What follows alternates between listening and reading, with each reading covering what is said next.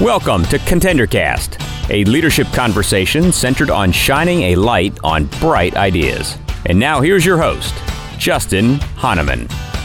Thanks for tuning in. Thanks for downloading. It's Justin Hahnemann on the ContenderCast. We're shining a light on bright ideas. And today we're talking leadership, core leadership. For those of you that love reading leadership books, leadership content, are looking at bettering yourself as an individual, this is the conversation for you. And you're going to love meeting Wayne Strickland. Wayne is with me on the podcast today. Wayne, it is awesome to have you. Well, Justin, it's great to be here. I'm just getting excited just listening to you introduce the podcast. Yeah, well, I mean, you got to bring the energy. So there you go. Well, listen, for those of you that don't know Wayne and I have a ton of relationships in common, which is amazing. But Wayne spent 38 years at a company you might have heard of called Hallmark. Amazing company, amazing brand. And I would say kind of a retailer and a consumer products company, which is something we could talk about. But Wayne, talk about your career and your role as a leader there. Well, thank you, Justin. I appreciate that. I kind of got lucky getting on with Hallmark. They interviewed me in college, and they were a little late getting back to me, so I turned them down when they offered me a job. 38 years ago. Yeah, 38 years ago. But they kind of kept track of me. I went to work for a freight company in Fort Smith, Arkansas, and I think they were having a hard time getting somebody to move to the city I was in. So I think they pulled up my file and went, well, what the heck? Might as well take a chance on this guy. Nice. And so I started in a very rural territory, driving 800 miles a week and caught on all kinds of little customers, right? So a little drugstore and this and that. So you kind of learn it from the bottom up. And then over those 38 years, I was very lucky to do a lot of great things. The last 25 years, I was at a general manager, VP level, and I led the North American Walmart team. That was a very big team with 5,000 people and lots of business. I led a supermarket team at one time that had all the supermarkets, had 10,000 people on it. And I've run the drugstore team, and I've started businesses from scratch, a category management function from scratch, a customer strategy and planning function from scratch. And I think this is a lesson from a kid that, grew up in South Arkansas, very poor, didn't have two nickels to rub together, and had to work my way through college selling vacuum cleaners and pots and pans and repossessing cars. Seriously? Which might have been. And there's a lot of stories in the book about what you learn when you got to make your rent by selling pots and pans on Saturday, or selling vacuum. Probably the best lessons on how to close and how to listen was when you're out selling stuff door to door. And if you don't make the sale, you don't make your rent. So, so I think some people don't realize that, right? Yeah, I mean, it wasn't the kind of job you bragged about, at the fraternity house on Saturday night. Yeah, I sold pots and pans today. Other people were doing more fun things, but I was making money. So I think it's a story from a kid that grew up in a very poor family. My parents didn't graduate high school, nor did my brother. So I go through college, I go through grad school, work my way through all that, and kind of find myself, 38 years later, that had been a VP for 25 years and did all these businesses. And pretty interesting, in my 35th year, and I was thinking about retiring. The president came to me and said, "Hey, don't retire. Can you go figure out this Amazon business?" Small thing we got to worry about Amazon. Yeah, I think it's a thing, but we're not doing anything on it. You've done a lot of stuff before. Can you just go figure that out? Can you tell me what you want to do? And so I drafted a plan, and I pulled, like you always do, you find the smartest people you can that want to help you. And I found some really smart people that didn't work at Hallmark that we hired to help us. And that's almost 3 years ago. In fact, today I just left a meeting all day today in my consulting role with Hallmark with the Amazon Fresh and Prime Now team. Spent last night with them and the day with them, and we're rocking and rolling, man. At 35 years with the company, they come and ask you to go work on the biggest growth opportunity, right, for the business. So pretty exciting. So it's kind of a story, and it's a book that talks about lessons, right? So in my 38 years, I made a lot of mistakes. I mean, I made a ton of mistakes. I was a flawed leader for a long time. There was a time when the president of the company called me in. He said, "I'm getting you an executive coach." And I thought that was because I was such a stud, but it was because I was such a bully. Wow.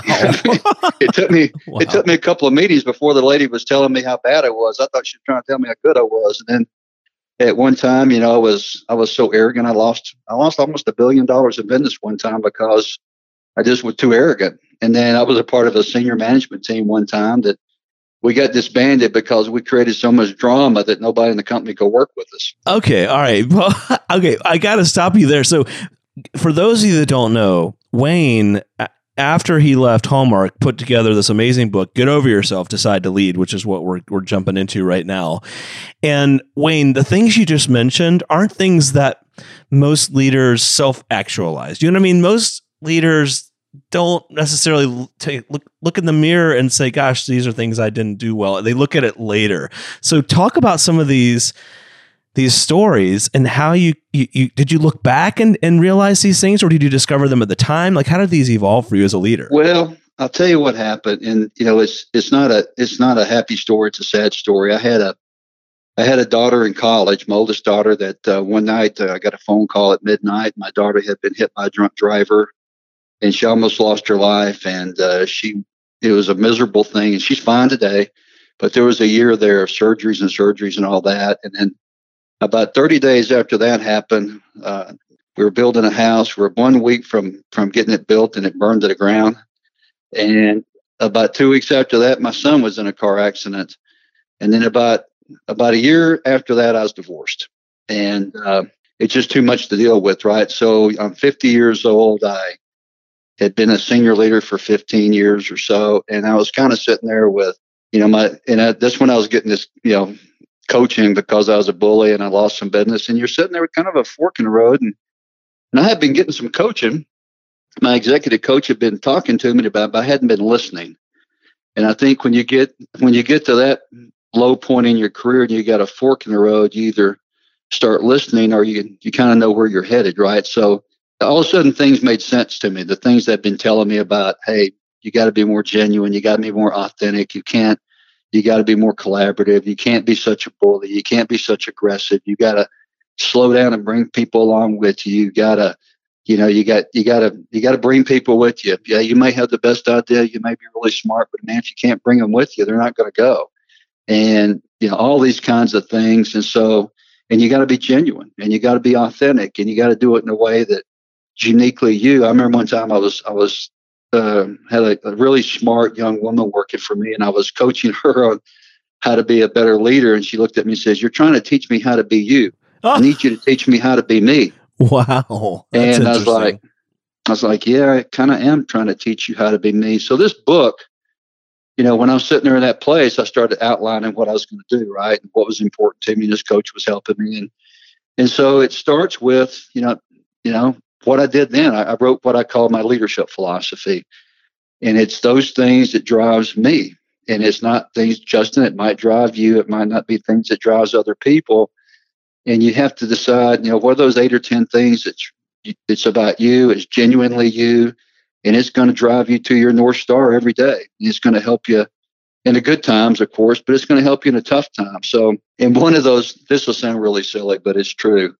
In one of those discussions we were having about my bad behavior, this coach told me, so Wayne, there's good behaviors, there's bad behaviors, and there's derailers. I said, okay. Interesting. Okay. Good behaviors, get you promoted. Bad behaviors maybe hold you back. Derailing behaviors get you fired. And I said, well, that's great. Let's list them. And here's my problem. I had my derailing behaviors in the good column. Oh, wait, your good column were the derailers? Yeah, so I'm thinking, being aggressive and doing this, that's right. Good. It's bad. It's bad. And so it took me a year and a half of trying to break in the cycle, right? Because you can't just change. It's not that easy, right? Just to flip the switch and, you're not going to be authentic and Mr. Everybody's friend and not run over people. I mean, it doesn't work, right? Yeah, I get a big kick out of people now that I can reflect back, right? So I'll come back to that. But along the way, I'd see people that go to these seminars and they talk about your personal brand, or they read a book about branding. Yep. They come back and go, here's my brand. I'm going to be authentic. I'm going to be genuine. I'm going to have credibility. I'm going, but you're not. You're not. Right. You're not those things. Wow. And your brand is something that you develop over thousands of decisions, right? You don't get to proclaim it. You have to earn it. That is so true. And so I started with this leadership philosophy, and it took me about a year and a half that when I came to that really stressful situation, I'd have to stop because I really wanted to pull out the old hammer and the bad behavior And I had to pause and think and go, no, it's really this other thing. Is as hard as that feels and as wrong as it feels right now, when it's really stressful and stakes are high and the pressure's high and you're bleeding out of your ears. And but you can't. You got to go trust that yourself, that the new behaviors is going to be better. And they were. So this book is got lots of examples about good and bad behaviors that I had. And I'm very honest about it. What led me to writing the book, Justin, was I felt it was a good opportunity to give back, right? I've been very blessed to work for one company for 38 years and a great company. The Hall family has been good to me and all kinds of great things. And I said, if I can write this book and if I can go around and speak on it and do some presentations, and if I can help all these leaders out there, whether you're a brand new leader, it's probably more like a manager, but they're in their first little leadership job and they need to get out of their way of themselves, basically.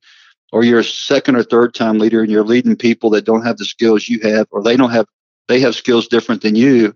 How do you connect with them? How do you learn about them? How do you connect with people that skills and personalities are different than you? And then there's a part of the book that talks about if you're an enterprise leader and you make fewer decisions, but the decisions you make either gets people paid more or people go home. And what kind of skills do you need as an enterprise leader so that you have an intimate understanding of the competition and the marketplace drives you, not people that work for you drive you.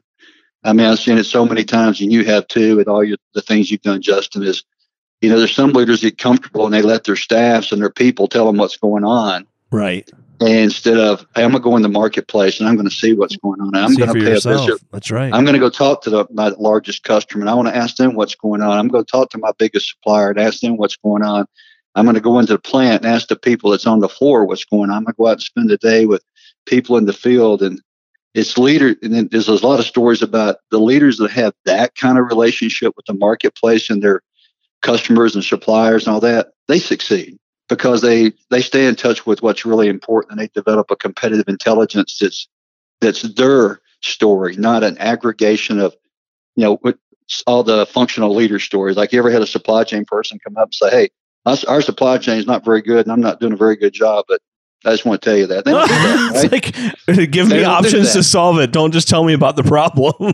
They'll say, the marketing guy, if that marketing stuff was just a little better, our supply chain would better be better. Marketing and branding to sell more. Yeah. So, an enterprise leader can't have aggregation of information drive their decisions. They've got to own it. So this book is about lots of insights, a lot of stories, some really hard stories to talk about, frankly. I mean, it's like, give me some examples.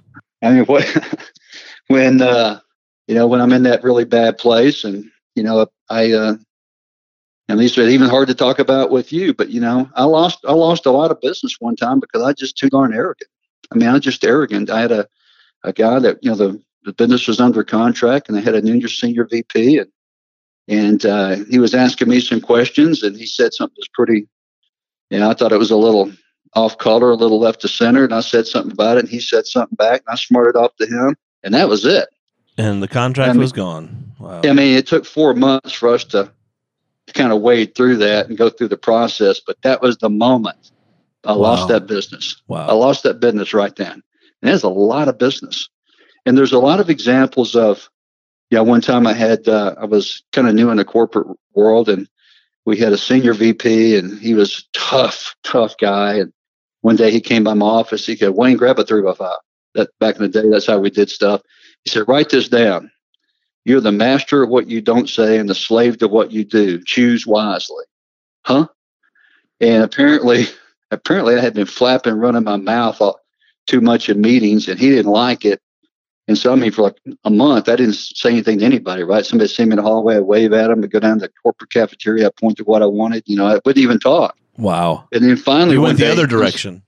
One day, about a month later, he goes, okay, I've seen enough now, you can start talking. But listen, nobody wants to hear about all your sales ballyhoo and all the stuff you did internally. Out in the field, you're here to help. Nobody wants to hear all the stuff you did. You're here to help.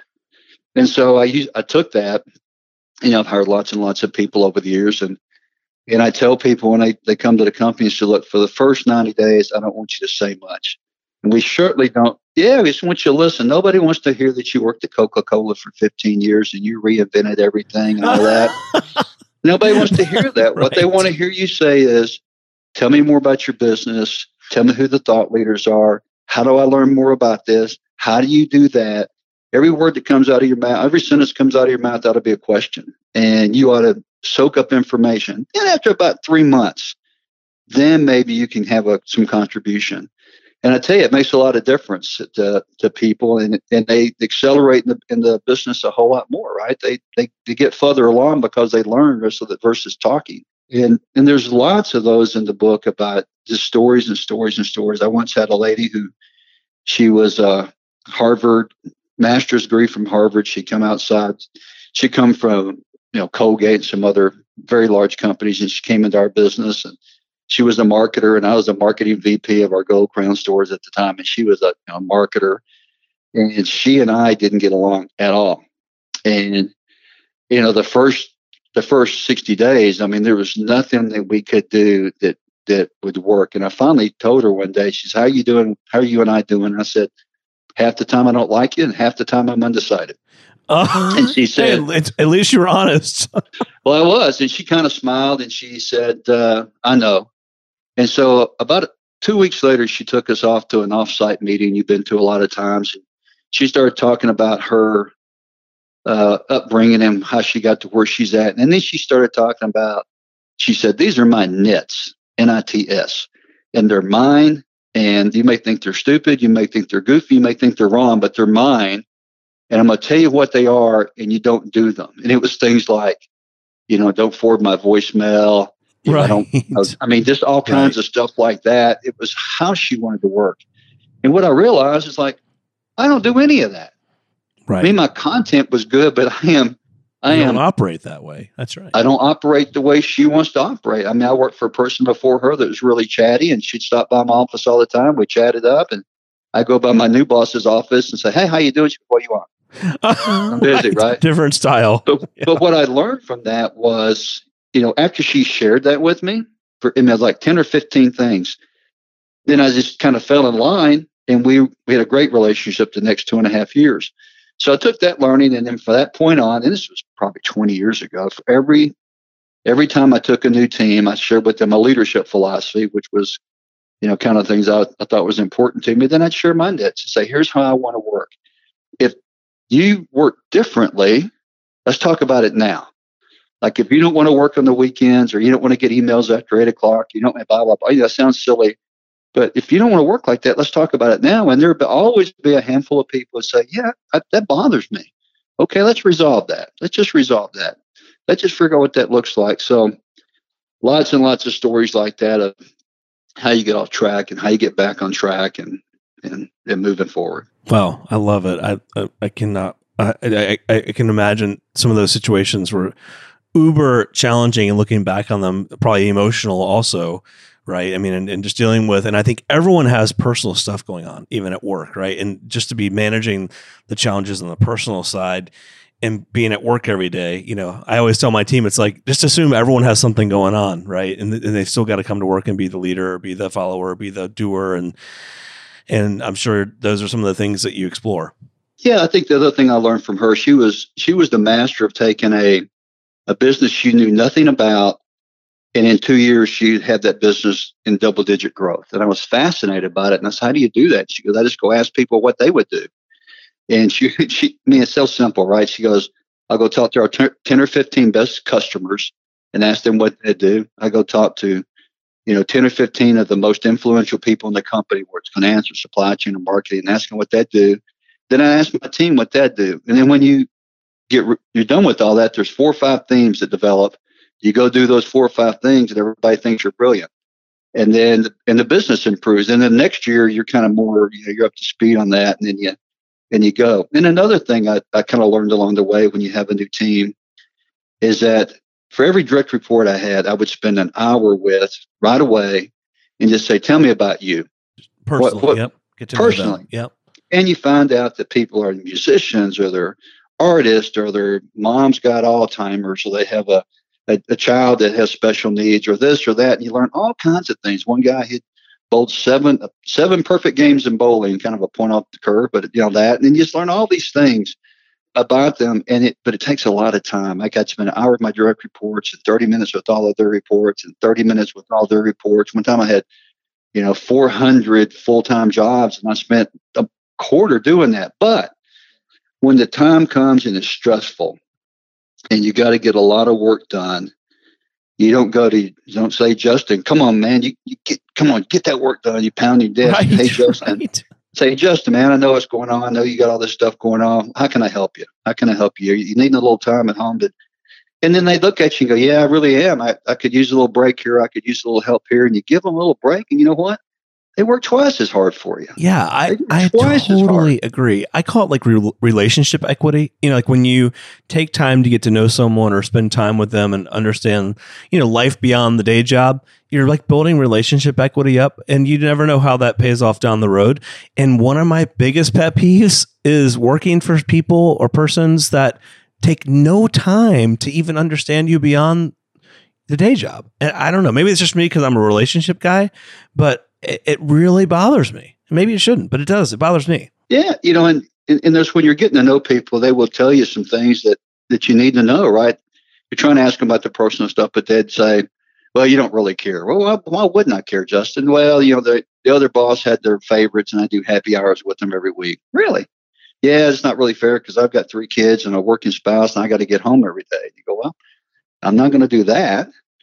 I'll cut that thing out and all these kinds of things. Or they'll tell you about you got too many meetings or you don't. The previous boss. You learn a lot. Everyone wants to share some ideas. I mean, it's amazing. But most leaders don't do that, Justin. What they do is they jump in and they want to know what the list of the priorities are today, and they want a list of what fires to go fight, and they start fighting the fires and reworking the priorities, and pretty soon it's 6 months and they missed a golden opportunity to go sit down and listen to their team and talk to their team and get to know their team, so that there's always going to be a fire that burns, there's always going to be a priority, there's always going to be a budget forever, but you only get that first 90 days one time. That's a great point. I love that. I do love that. And you're right. It's so easy and so few do it. It takes time. Well, God, we could go on and on. So Wayne, Get Over Yourself, Decide to Lead. So when did the book come out? Where can people find it? How do people engage with you? How can they get you to come speak at their events, at their conferences, at their shows? I mean, I think you have some great leadership content. Well, thank you. The book came out in March. It's at Amazon, and you can get it in paperback or Kindle, any way you want it. They'll take care of it for you, and they're doing a super job for me. I'm very impressed with them. You can get a hold of me at Wayne Strickland Speaking at gmail.com. You can go to WayneStricklandSpeaking.com. Wayne Strickland Speaking at gmail.com is my email. WayneStricklandSpeaking.com. You can go and look at my website. I think I've got many videos there. I've got several articles that I put on LinkedIn that I put over on my blog, on my website. You can go to LinkedIn, find me on LinkedIn. It's easy. I try to write 1 or 2 articles a week. That's leadership articles, that lessons I've learned, and it's a couple of pages of here's a headline and here's a story. Like one of them is perfect is too expensive for leaders. And there's one that says, facts are your friends. Start with the facts. There's all kinds of things, and some of them are a little silly, but I think there's a lesson in them. And then I think tomorrow I'm going to start posting the first of just funny things that happens in corporate America. That would be good. Maybe that's a whole other book for you. Yeah, there you go. And then, they're just, I think people will read them and just laugh, right? So, everybody needs a little laugh. I think the heading's going to be, don't take yourself too seriously. And then there's a heading. There's a story that I'm going to put out there tomorrow about, and I think it was in the mid 1980s. I had to go up to Oklahoma to sell a big remodel of a card shop. And this guy is a pharmacist, 2 brothers that own the store, and this guy's a pharmacist. He kind of gave us the runaround all day long. We had an appointment at 10 o'clock, and all day long he's giving us a runaround. At the end of the day, asked us to jump in his pickup truck, and we run out to his farm, and he has 67 head of cattle he wants to vaccinate. And he said, Wayne, you do this, and this other guy, Bill, you do that, and I'm going to vaccinate them. And I mean, it was hot. I'm soaking wet. Back then we wore coats and ties, and so I had my coat off, put my tie on, and we have cow manure up to our knees. And then I'm saying, we got to settle, we got to finalize this deal, man. It's a big deal. We're on a timeline. He goes, I'm hungry. So he takes us to his barbecue joint, buys a couple pitchers of beer, and finally orders food. It's like 9:00 at night. I got a 6:00 flight. And I said, are we ever going to get to this? He goes, oh yeah, we looked at that yesterday. We're good. Go ahead. Nice. Wow. He knew when we walked in the door it was done. Right? Oh my gosh, that is awesome. So there's going to be lots of stories. Probably every other week or so, I'll drop into something really funny like that, or a story about repossessing cars or selling vacuum cleaners that it's that people can just read and just kind of laugh and go, okay, that was fun, and move on down the road. We don't have to take ourselves too seriously. The job can be serious, but we don't have to take ourselves too serious. Totally. I totally agree. Well, listen, Wayne, it has been awesome having you on the podcast. I can't wait to dive into more of your leadership concepts, and I can't wait to see where you go with this book. Well, thank you very much. Thanks for calling me. I've enjoyed it, and the best luck to you too, Justin. Awesome. The Contender Cast is powered by Play On Sports and King of Pops. You can download additional Contender Cast episodes directly via the Apple iTunes App Store, the Google Play Store, Spotify, and other preferred podcast platforms. If you would like to be a guest on the Contender Cast, connect with us at contenderbrands.com. This is Brian Benson reminding you that every winner started as a contender.